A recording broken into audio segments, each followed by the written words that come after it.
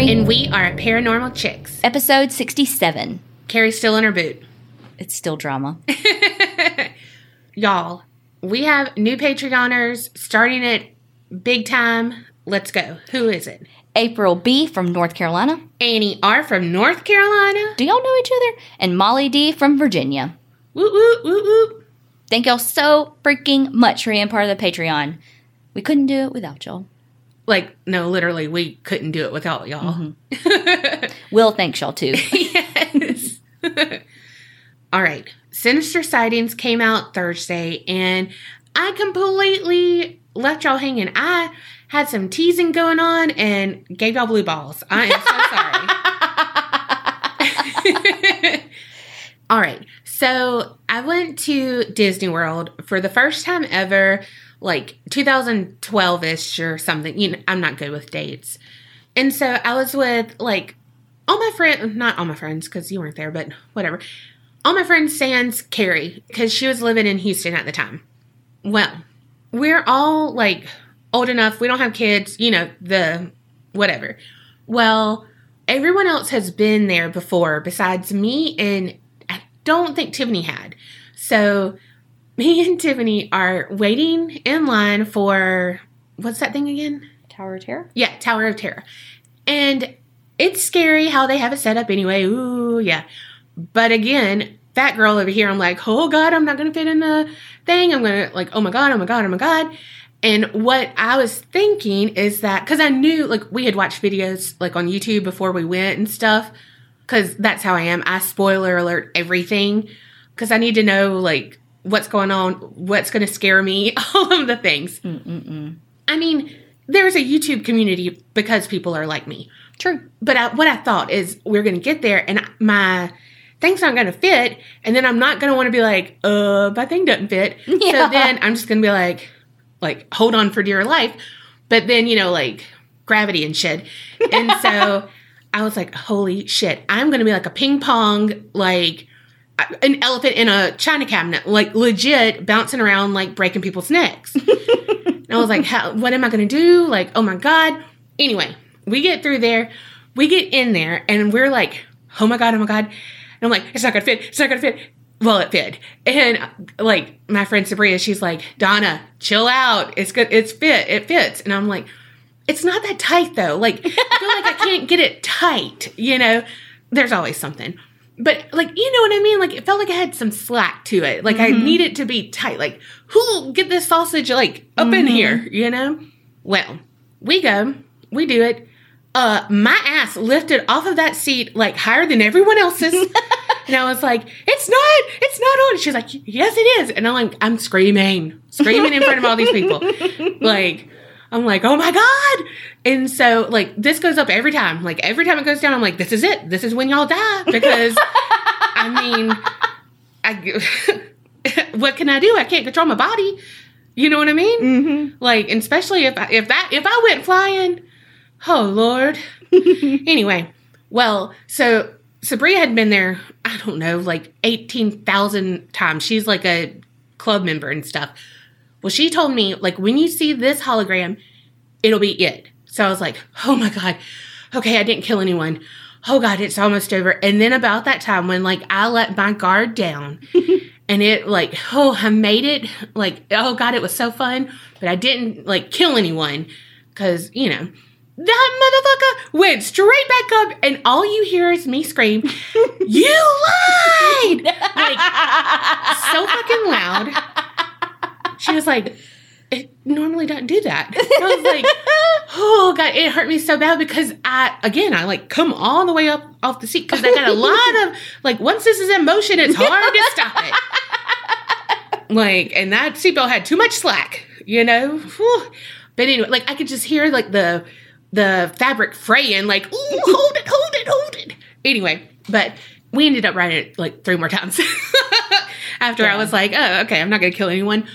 But y'all, like, I think I was pouring sweat. I'm surprised I didn't, like, slip and slide up in my seat. Whew, but it was fun. Also, that's the same trip that very first ride we rode was It's a Small World.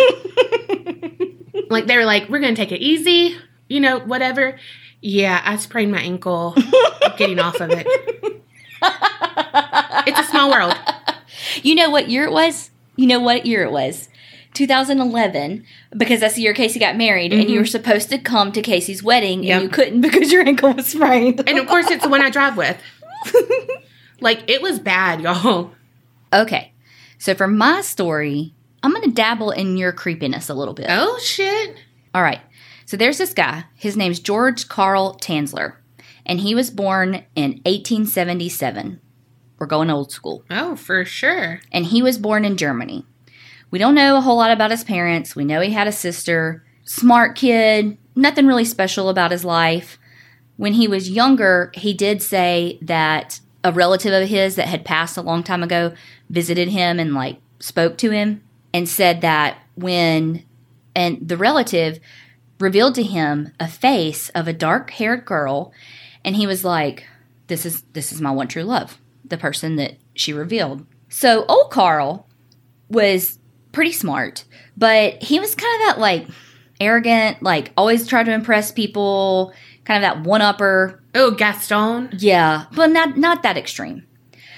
He was kind of like a social climber too, you know, so it's just like, oh, you're always looking for something better, like, whatever. When he was looking for jobs, like, he lied on his resume, said he had, like, 9 degrees and some bullshit like that. Oh, my God. He didn't. When Carl was in his 40s, he got married, had 2 daughters. The marriage wasn't a good marriage. He wasn't a family man. He just got married because he thought it was the next step in his life. You know, it wasn't like it was a logical choice versus, like, he was in love. Yeah, and then he had kids, and so they stayed together for the kids. Well, what he did, though, was that he moved around a bunch, like, for work and stuff. So he would leave the family to go work all these different places, and so they weren't close at all. In 1926 is when Carl came to the States. Dun, dun, dun. Oh, we're going up. It's a exciting up, not a doomy, not a doomy, a gloomy, a something. Well, it's like, oh shit, but then he arrives and he's like, ooh, lights everywhere. Except for he was in Zephyr Hills, Florida. Oh, not like New York. Zephyr Hills is like a little bit outside of Tampa. Like, I remember whenever I was driving to Tampa every month for school, and I would be like, yes, when I got to Zephyr Hills, because it was so close. Well, he came to the States first, and then his family came later. As soon as they got there, he was like, peace, I got to go to Key West for work. Oh, he said, Robert the dog? Maybe. That was kind of around that time, too. Well, when he got to Key West, he changed his name and started going by Carl von Kassel.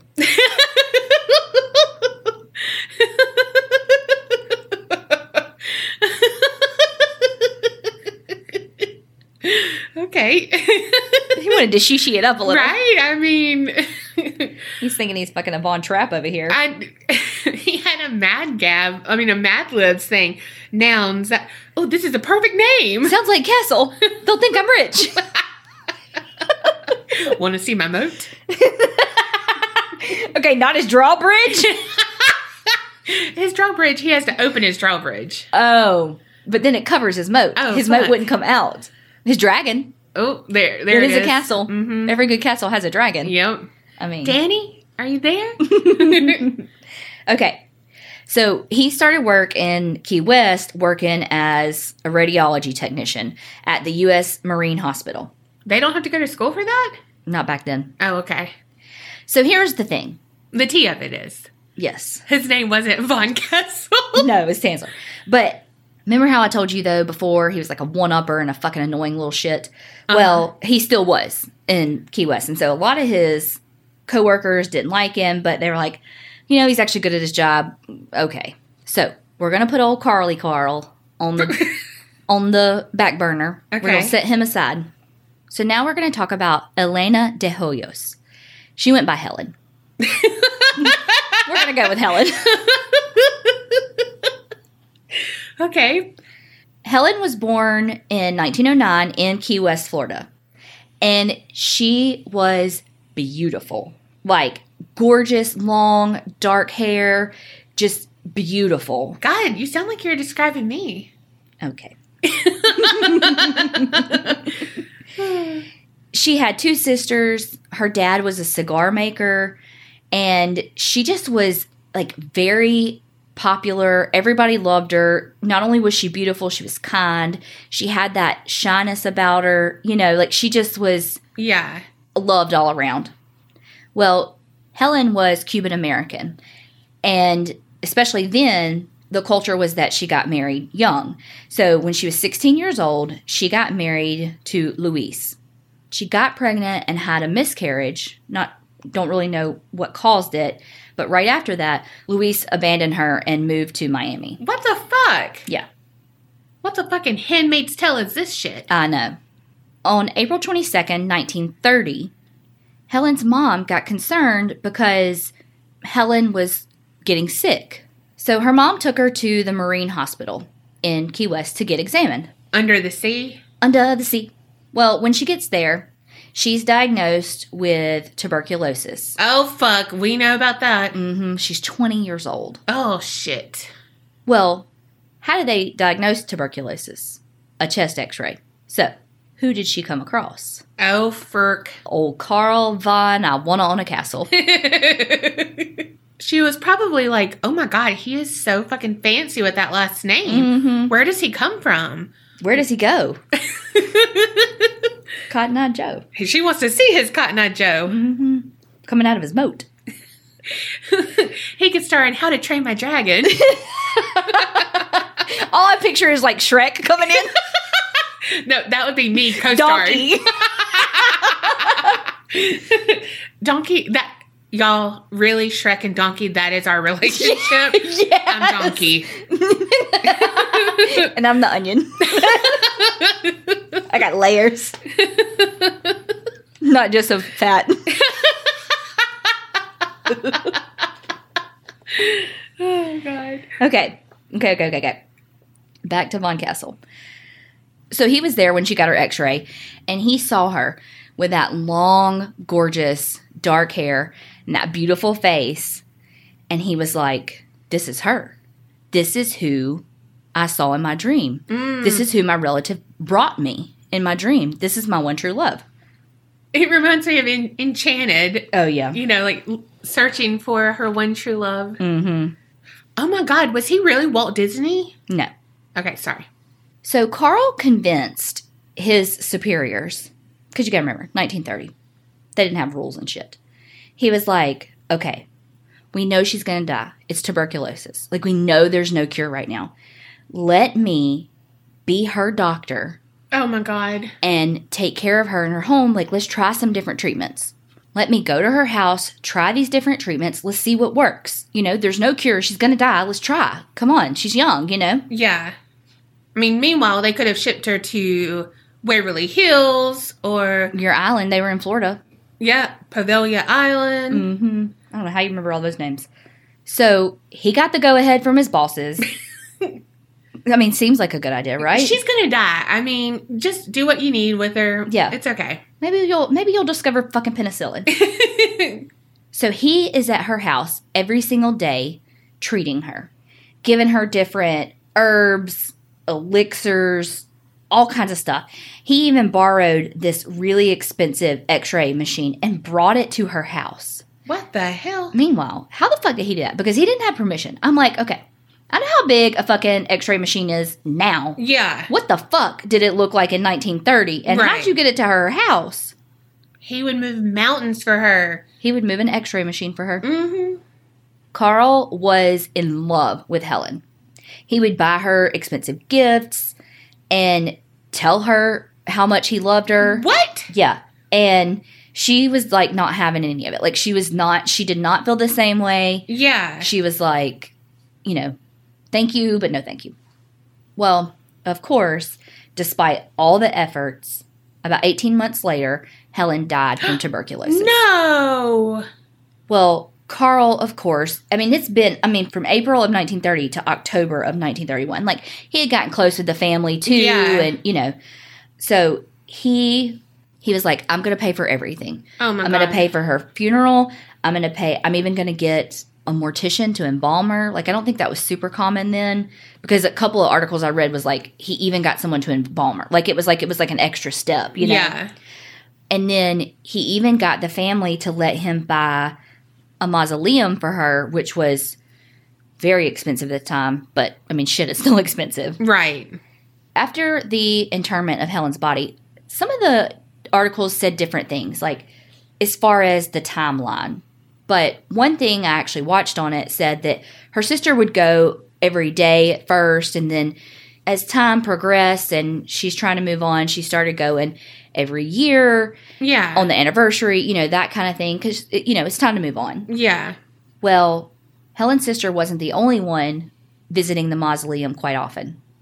Carl was visiting her mausoleum every single night. Oh, my gosh. And he would sit by her grave and play her favorite Spanish songs to serenade her. I roll. Mm-hmm. What? Mm-hmm. It gets worse. According to Carl, Helen from the grave would tell him to take her from the grave. Oh, my gosh. So one night, she didn't want to be with him in real life, and she was dying. Mm-hmm, mm-hmm, mm-hmm. Like, he was the last man on earth for her, and she was like, no thanks. Mm-hmm.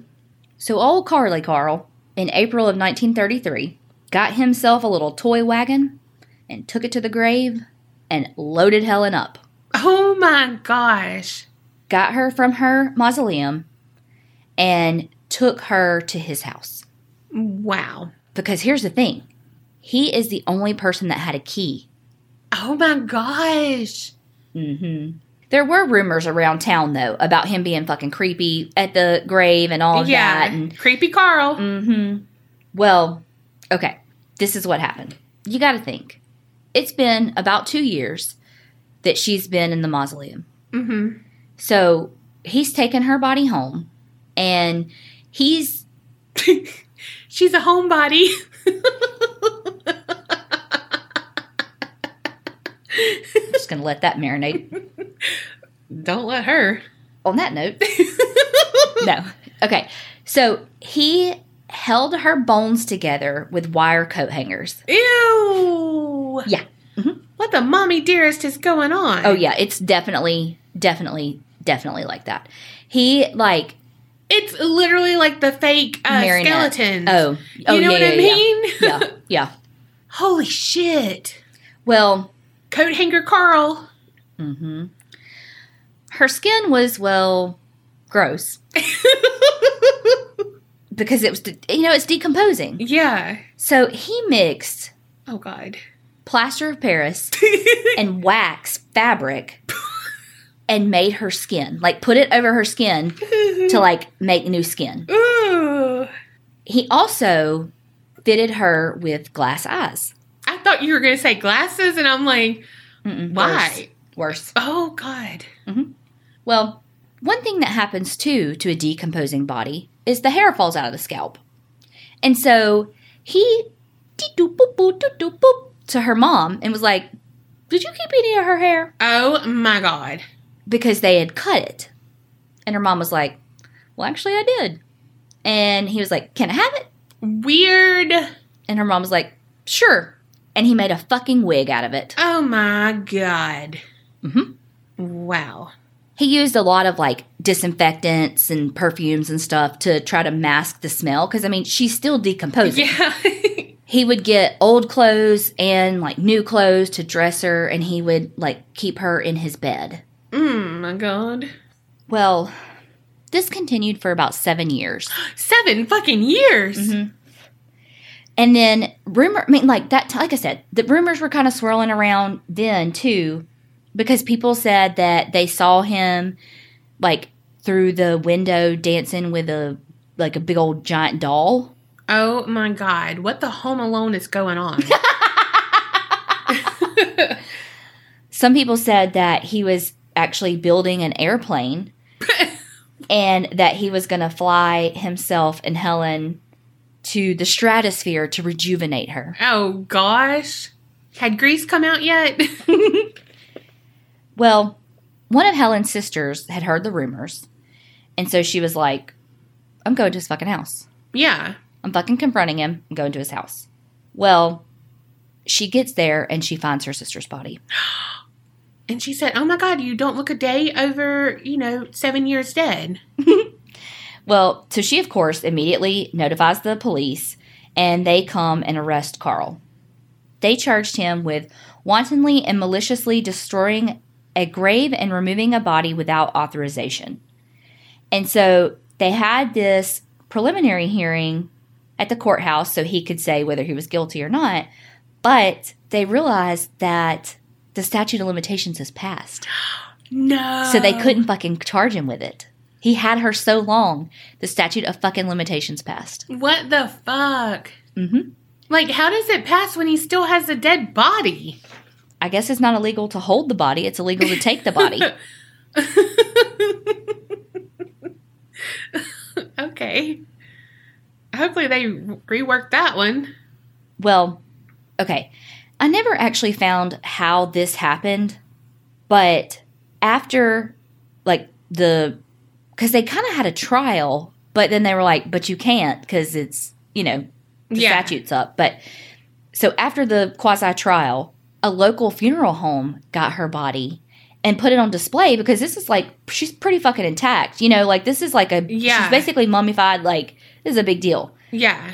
And they say that like 6,800 people came through to view her. Wow. So who decided to do that? I don't know. I don't know if the family got some of the money. I don't know. But after that, her body was eventually returned to the cemetery and was buried in an unmarked grave in a secret location. Wow. So, of course, this was like this huge sensation in the media and all of that. Yeah. And, some people were pretty sympathetic to Carl because they were like, he's just eccentric and a romantic and a blah, blah, blah. No. This girl did not even, they were not together in her final days. Like, he was her caregiver because he wanted to be. Right.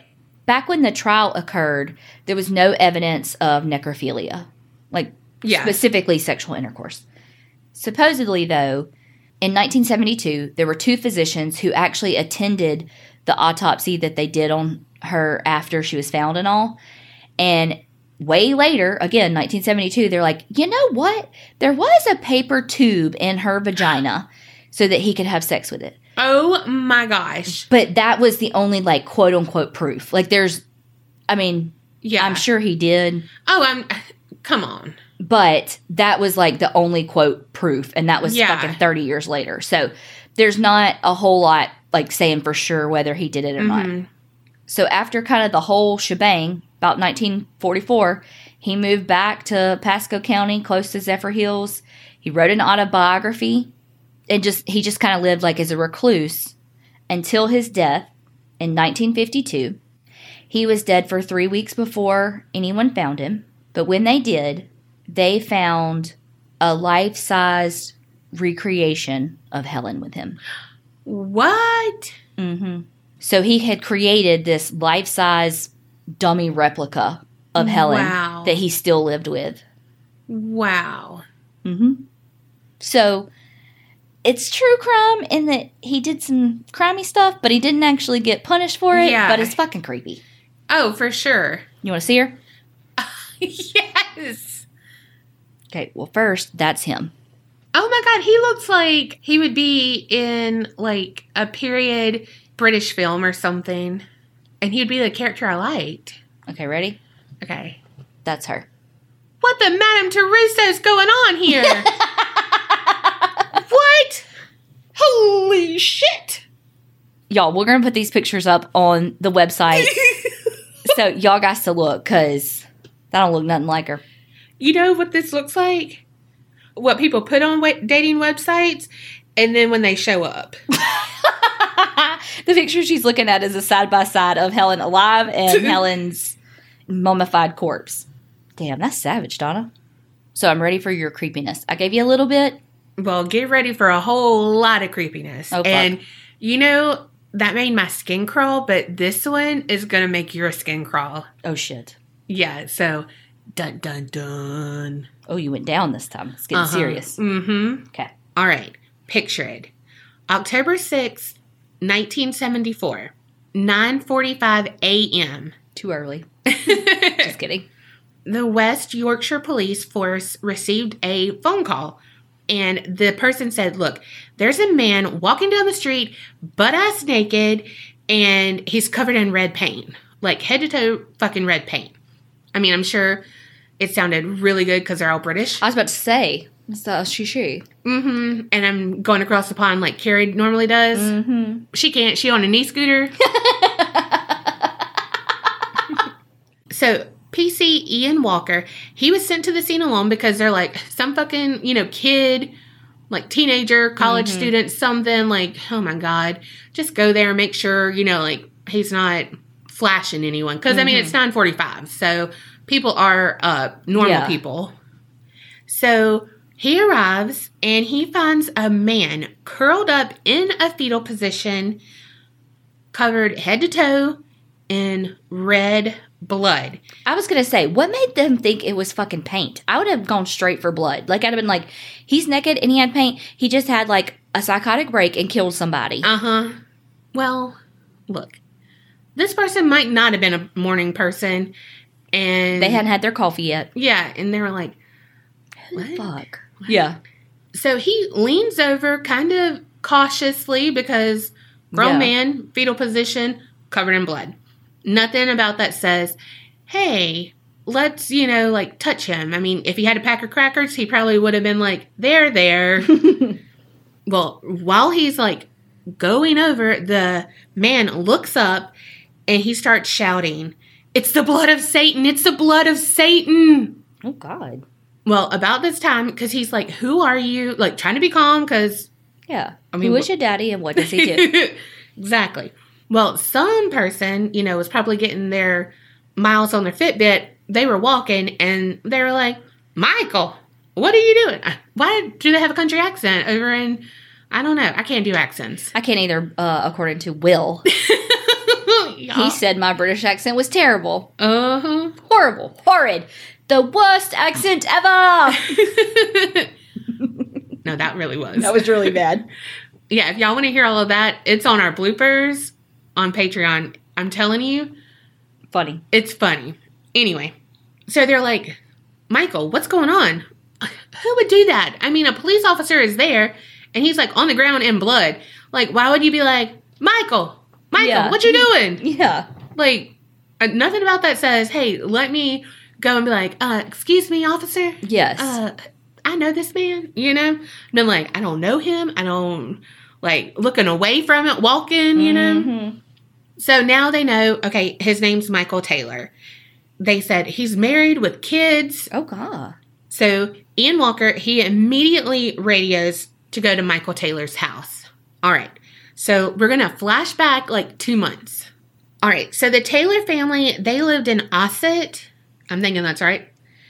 Michael was 31. His wife, Christine, 29.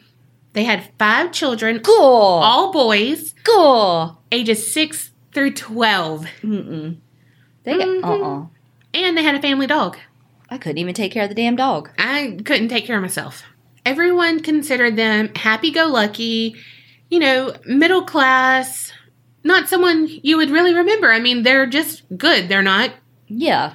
They're not loud. They're not whatever. They're average. Yeah. Everyone who knew Michael said he was kind, he was smart, he was important. Just about to say that. But seriously, they said he was mild-mannered, whatever. But he did have bouts of depression due to an accident at work that, tweaked his back. Mm-hmm. More than tweaked, but whatever. Well, so he had chronic pain. It also made it hard for him to get work because in the 70s, it was really hard over there in England. They were coming off of the industrial age and this is a market city and he was a butcher. Mm-hmm. And so, he didn't have a wide open variety. You know what I mean? It was very limited. But then I think they put limitations on how much you could work a week because a lot of people didn't have jobs or enough money. So they would have to say okay, you can work 3 days. You could work 3 days, trying to keep everyone afloat. All right. So he's in his bout of depression. His neighbor and a friend, Barbara, she did what any person who loves religion does and said, all you need is to go to church. Okay. It will help you, and they were not religious people. Mm-hmm. And so they're like, I don't, she's like, look, it's not the traditional church. It's a cool church. They're not stuffy. They sing the good songs. They get up and move around. Yeah. So finally, Michael's like, all right, I'll go. Because, praying is going to change a chemical imbalance in your brain. Totally, totally. Well, the whole little group, it was called the Charismatic Christians. Okay. Mm-hmm. Red flag number 17. And they focused heavily on supernatural parts of the Bible. Like healing and, power of healing. And you know what I mean? Like, we all know the people. Yeah. Well, that's who these people were. Well, Michael goes there. He meets the leader, Marie Robinson. And she is, like, he walks in and it's like a spotlight on her. Music fades, all the people fade away. And he's like, oh my gosh, she is the answer to everything. Okay. She's 22 years old. Oh, so she knows all about life. Mm-hmm. Blonde, just, the charismatic Christian. At one point in the event, Marie begins to like shake and kind of tremble while she's reading through the Bible. And no one seemed to like say anything, So Michael's like, what? This isn't normal, right? Well, it was. That's what happened when she got the Holy Spirit. Okay. And so when she felt like, okay, the Holy Spirit is in me, now I can heal people. So she knew by Barbara about Michael's back problems. So she, was like, does anyone need to come up and be healed? Kind of, looking at Michael, we all know how this happens. Like, tell his oldest time, your friend, get people to join, tell them about this place. And then it's like, oh, I do have this friend who has a bad back. He'd be perfect, And then it's just like... Absolutely. We all know. Is she going to do, like, the televangelist where they put their hand on their head and, like, push them back? Yeah. Yeah. Mm-hmm. Be healed. Okay. Yeah. Okay. You're welcome to your ears, y'all. All right. So Michael gets up and he, again, eyes locked on each other, making their way to each other. Well, all of a sudden, Mavis Smith, cock blocker extraordinaire, just starts to cry and just slump in her seat. She's an old lady. And so Marie has to like, and all right, let's tend to the old lady. Yeah. That's when she starts to put her hands on her and speak in tongues and convulse. Fake. Well, then, here's another part where you can say fake news. Michael crouched down beside Marie, put his hands on Marie, on her, and started speaking in tongues, too. Like, the first time at the church ever? Uh-huh. Mm-hmm. Okay. Yep. He just wanted to touch Marie. Uh-huh. She was like, you better get off me. This is my shtick. If you want your stick anywhere near me, you better let me have my thing. All right. So after this, Michael was, hook, line, and sinker into this religion. And Christine was supporting him and, just trying to help her husband out. Well, Michael and Marie started spending a lot of time together. Oh, no. And his mental state kind of, like, declined as they were going. You know what I mean? Like, where everyone else could kind of see it, but he couldn't. Yeah. At one point, Marie and Michael spent all night drawing the crosses on each other, drawing the sign of the cross on each other because it was a full moon and they were scared of what the evil powers of the full moon would do. And so they were to protect each other. What? All night. I'm sure they were naked too. No, I don't think so. Meanwhile, if I was his wife, Yeah, she was side-eyeing, like... Yes. Okay. Like, dear journal, this marks the 15th time that Marie's been over here. And I've had to cook for her ass. I'm about to cut a bitch. Mm-hmm. Well, what happens when the perfect family man starts to be obsessed with, a 22-year-old, beautiful, charismatic young lady? Mm-hmm. His home life begins kind of to fall to shit. He's spending less and less time at home with them. When he is there, he's irritable, very argumentative, just completely different. Mm-hmm. Because his wife isn't that young, charismatic, whatever she is. Well, so Christine was like, you know what? Fucking tired of this. The next time we all have a meeting over at our house, I'm going to fucking say something. And that bitch did. Ooh. Mm-hmm. So she didn't say like, you bitch, get away from my husband. She was just like, look, y'all need to go and talk about whatever is going on between y'all two. Y'all need to go discuss it and like kind of nip it in the bud. Yeah. So they go to a different room and, Michael's probably got a fucking heart on and it's like, ooh, Marvin Gaye's probably fucking playing. Mm-hmm. But he goes to kiss Marie and she's like, no. Like, you need to think about Christine. You love her, blah, blah, blah, blah, blah. I mean, Marie is not into Michael. She just wants him to be part of, her Christian fellowship. Her cult. Mm-hmm. And so that's what people do. Like, the women do what they are going to do. Like, the men really want the sex and shit. The women use, like, the teasing and all of that to get them in, but, usually don't, like, pursue it. Mm-hmm. Well, so they come out and they're, like, everyone's like, what happened? Like, yeah. me and you would be like sipping the tea, like, what's the word?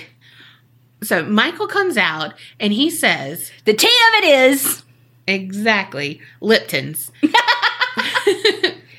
He says, we have won a great victory for the Lord. A miracle has happened. We have both overcome our passions. Okay.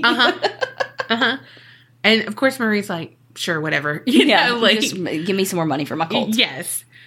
Well, then something strange happened. More strange than that. Michael finds himself just staring at Marie, but he's naked, and so is she. And, like, her face is turned away, and slowly she turns her face to face him, and he's horrified to see that her eyes have been replaced by two snake-like slit eyes. What? Mm-hmm. And so then he felt this evil just kind of bubble up and rise in him. Well, at this point, Marie later on said that she was looking at him because he's looking at her, and he has the most, like, weird expression, and she said it was nothing less than the face of the devil. What? Like, just how he looked at her, it was so strange. Well, then suddenly, Michael starts shouting in fucking tongues and then, like, slaps at Marie. What? Yes. And so, all at this meeting where they handled their passions for the Lord? Yes. And so Christine is like, oh, fuck. And so, like, I mean, it's Jerry Springer over here. And she's like, I did not mean for this to happen. Like, don't break my china.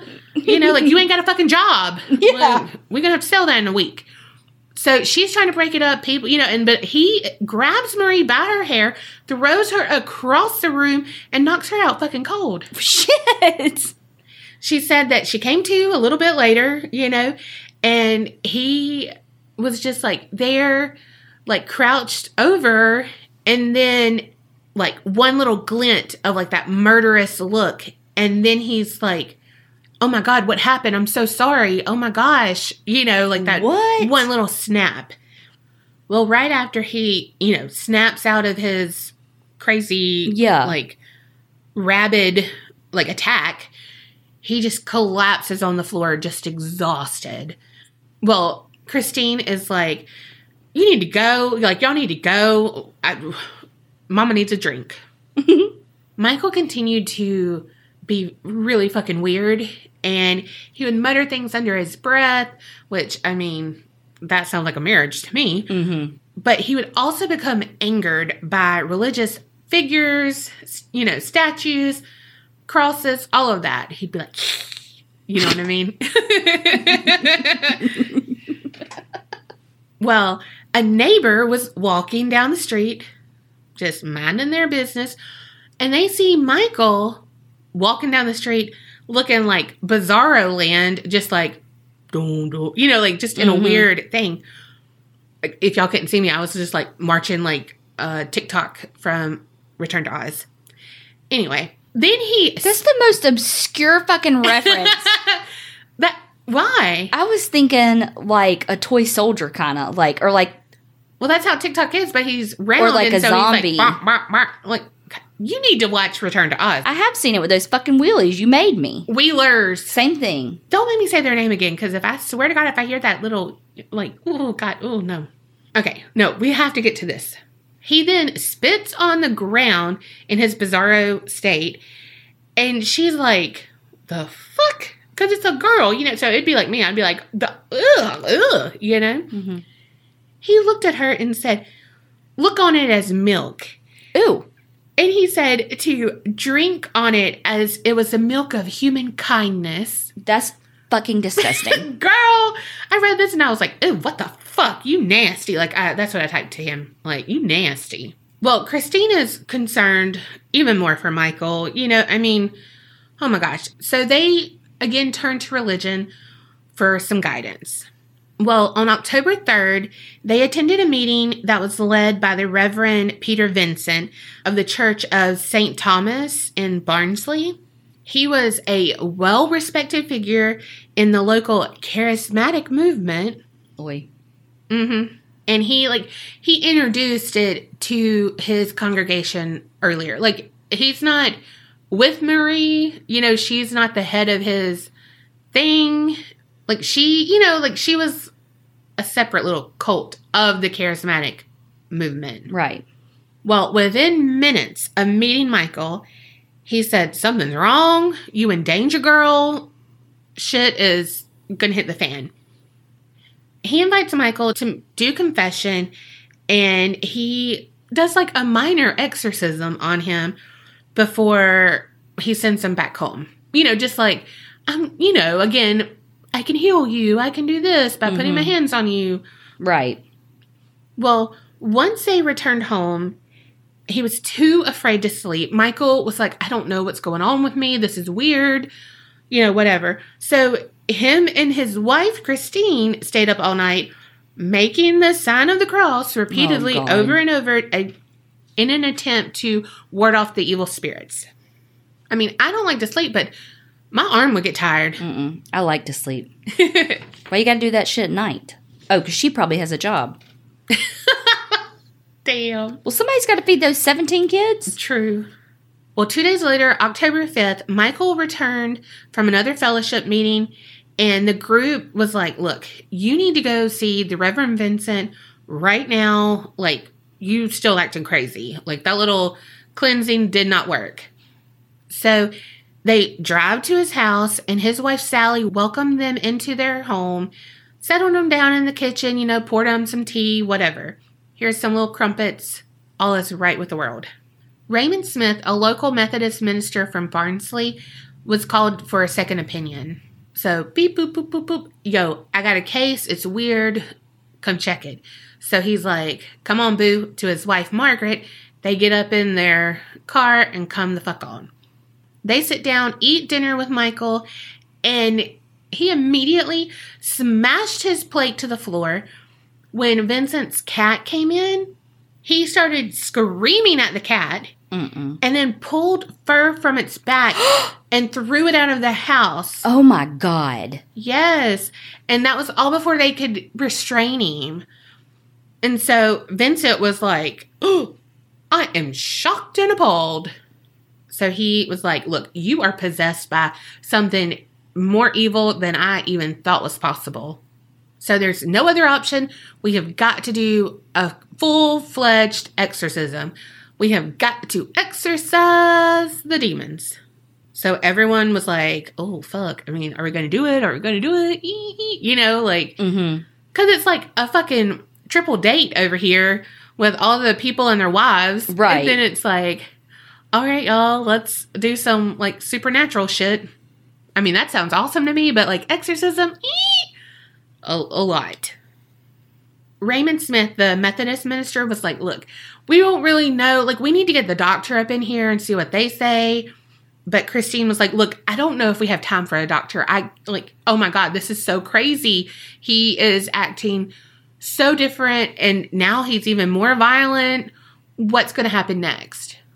Sally agreed, and so everyone was like, all right, he is possessed. How did he get possessed? And all fingers pointed to Marie. Yep. They said that she had pledged Michael's soul to Satan during one of her rituals. Oh my God. How can she give his soul away? Look, she's very charismatic. So they called another Methodist preacher, Donald James. I mean, they call on everybody. Like, phone tree alert. Let's get these exorcisms done. So candles were lit all around. All three of the clergymen, all of their wives, just all around Michael. As soon as they started to cast out the demons and everything, he started to uncontrollably convulse and just have fits of scratching and spitting and biting. And so they had to literally tie him to the floor. And it took them 8 hours to do their whole thing. Mm-mm. And throughout this, he would have crucifixes shoved in his mouth. What? Yes, while he was being doused with holy water. So waterboarding. Yes. But Christian kind. Charismatic Christian kind. And this is while they're doing this, the crucifixes are in his mouth, wide open. Just picture popsicle sticks all up in his fucking mouth. And he's like, just. I'd be trying to get that shit out too. Yeah. They also burned a crucifix that he had, just random, extreme. So, like I said, 8 hours. They said that they had expelled 40 demons. Okay. And all of the demons, they represented different traits. Some were incest, bestiality, blasphemy, lewdness, heresy, masochism, and carnal knowledge. So now, they were there at night. Now there's sun coming through the fucking blinds. And they're all exhausted. They're like, look, we got 40 out, but we think there's 3 more. How could they know that? Girl, I don't even know. And these were the ones that were left. Insanity, murder, and violence. But they were too exhausted to continue. So they said, Michael and Christine, y'all go home. Tomorrow we'll continue this, but we have to rest or it's not going to work anyway because we're so drained. That's a terrible idea. Hey, go home with your husband, but the demons that he has left, murder. Murder, violence, and insanity. Seems reasonable. So Christine had already thought about this because she's a mom and she has to think, for everyone. So she got some people to come to get their kids, take them to their grandparents. Because they didn't know how long this was going to take, So around 9 a.m, Michael and Christine return home. Empty house. The kids are with their grandparents. Christine is just beaten down, so stressed, so disheveled. Just drained. They both are, but Christine's the last to go into the house. And so a neighbor sees her. And so Christine kind of tells the neighbor what happened. And she said, I really feel like something got into me. I just don't feel good, blah, blah, blah. And so she said, look, I'm going to rest with Michael and then I'm going to call a doctor and just see what he says about me. But soon after that, they wrap up their little thing. She goes into the house, closes the door, and that is the last time anyone will ever see Christine. Oh. So now we're back to where, he's fetal position. Yeah. And everything. So the cop had called people to go to his house. They get into his house. Walking up to his house, from the door on, there's a clear trail of blood. And it's all the way from the door to the in the living room. And then through a door frame, they can see there's a body just laying on the floor. But it's not placed there. It's just like, looked like she might have fallen down the steps. Like arms are out to the side. It's not like, she wasn't like staged there. It was very loosey-goosey. All around the room, all over the floor, is her blood. Blood, flesh, brain matter. Oh, God. Yes. It looked like every inch of her face was just covered in blood, like the thick red blood, just all over. But it's because there was no face. So what Michael did, what we think happened, is he stripped her down. We don't know what made him flip. Who knows? But no one was there to stop him, restrain him, or anything. So he was full force in his rage. Police looked around because, it was blood everywhere. After he undressed her and, started to, strangle her, he reached in and ripped out her tongue. What? Ripped out her tongue. Oh, my God. She is laying there on the floor, gurgling. No. Oh, my God. Choking on her own blood.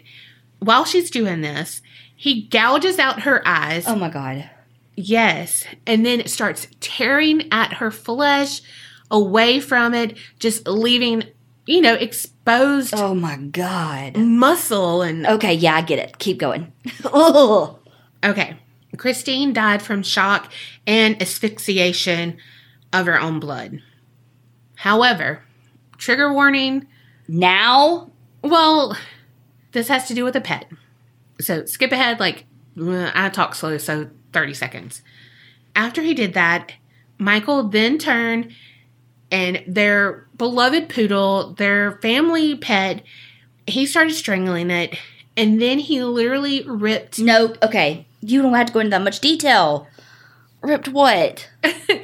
Each of his legs from the sockets. Oh my God. Mm-hmm. Hurry. He had pulled out hair, pulled out teeth. Oh my God. And pulled out the eyes. Okay. Oh my God. Hurry. I can't take it. Okay, that's it. My God. Yes. He went full-fledged. Okay, I get it. Oh God, I can't anymore. Okay. Well, so then he left the house, again, covered in blood, screaming. So the police look around because they're like, this shit is, crazy. What did he do? How did he do this? We don't see anything, because it wasn't clean. It's not like he thought anything through. They could not find one. And the medical examiner... a murder weapon? Sorry. Yeah. Okay. Yeah, I'm sorry. The medical examiner said that there probably was no weapon used in the attack because the wounds did not display anything inflicted by knives or any other sharp objects. It appeared that they were torn off. Oh, God. By his bare hands. Oh. When Michael was in custody then, he began talking to the police about what had taken place the night before. He said during the questioning, they primed me for it. They tried to bring me peace of mind, but instead they filled me with the devil.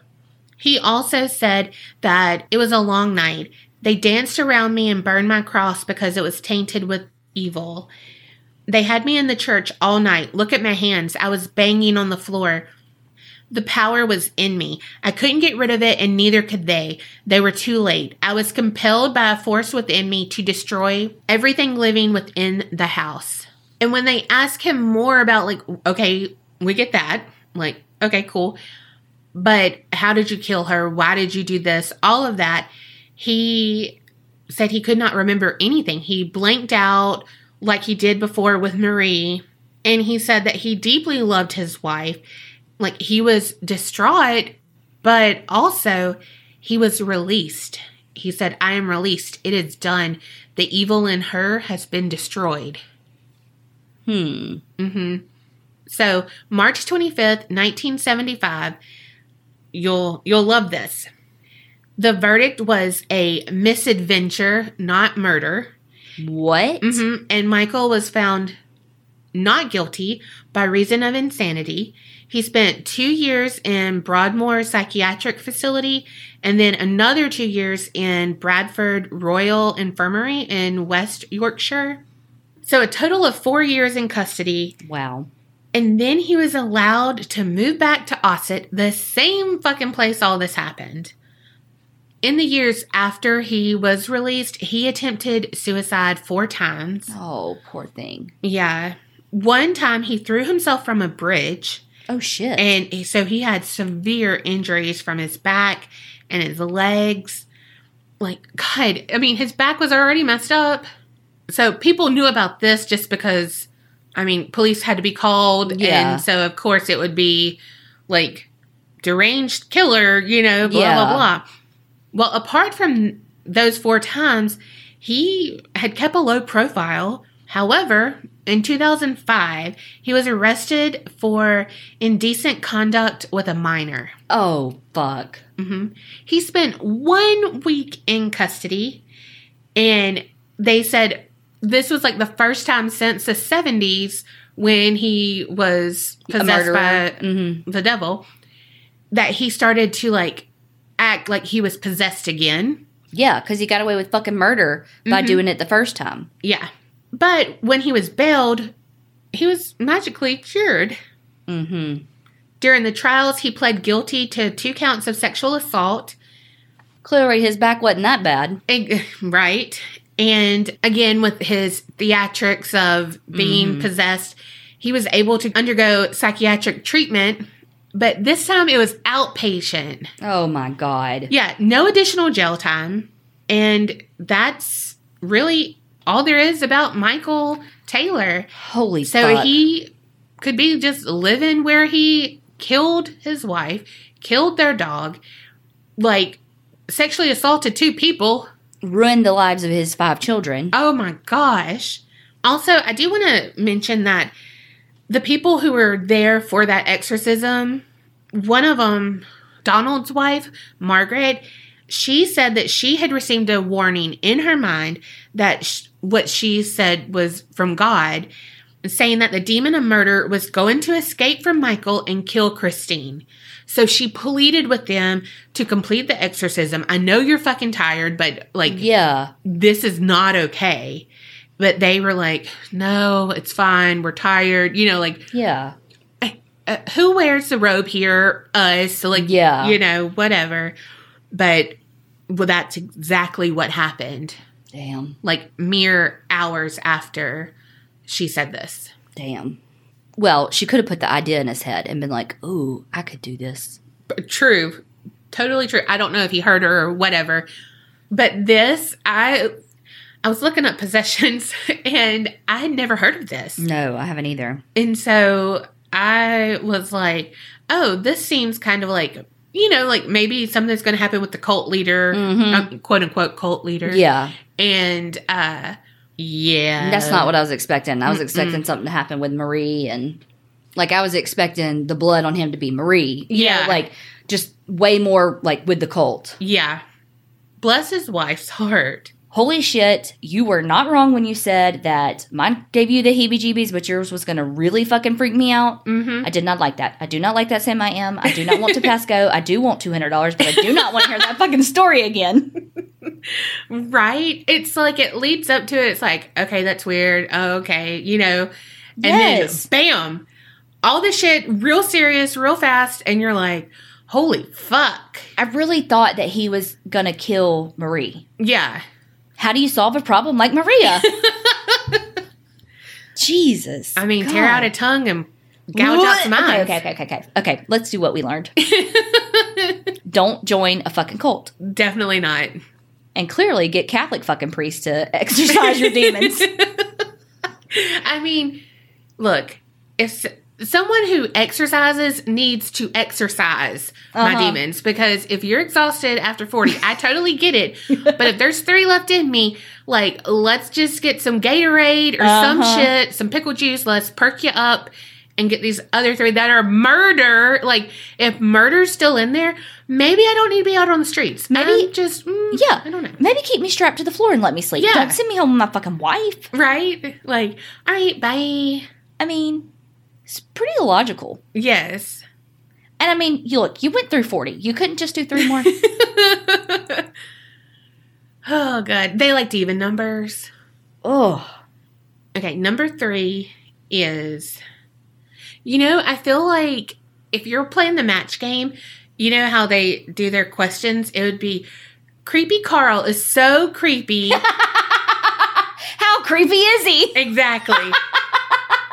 He loved this girl he did not even really know. So much that he blank. Yes. And no one's going to fill in that blank with that.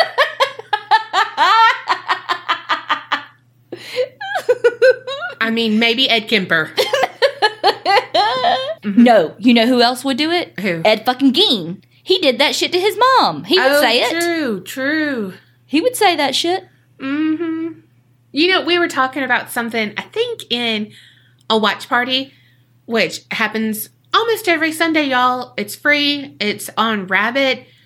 If you're in the Facebook group, it's always LinkedIn. Not LinkedIn, but you know what I mean. An event. Join us. It's fun. Anyway, we were talking about something, and someone was talking about, like, that they had loose skin, and I was like, if I lost weight and I had to get my loose skin taken off, Ed Gein would have a whole fucking wardrobe. Like, he'd be like, supermarket sweep! Guy Fieri would, what the fuck ever his name is. It depends on when he wants to church it up. Sometimes it's Guy Fieri. Sometimes it's Guy Fieri. It just depends on what he wants to say. If he's got his flames on or not. Is he in his car or is he in the supermarket thing? Yeah. Oh my gosh. Jesus God. So anyway, this episode you learned too much about me. Well, I guess on that note, remember, creep it real and don't get scared. And don't be a creepy Carl.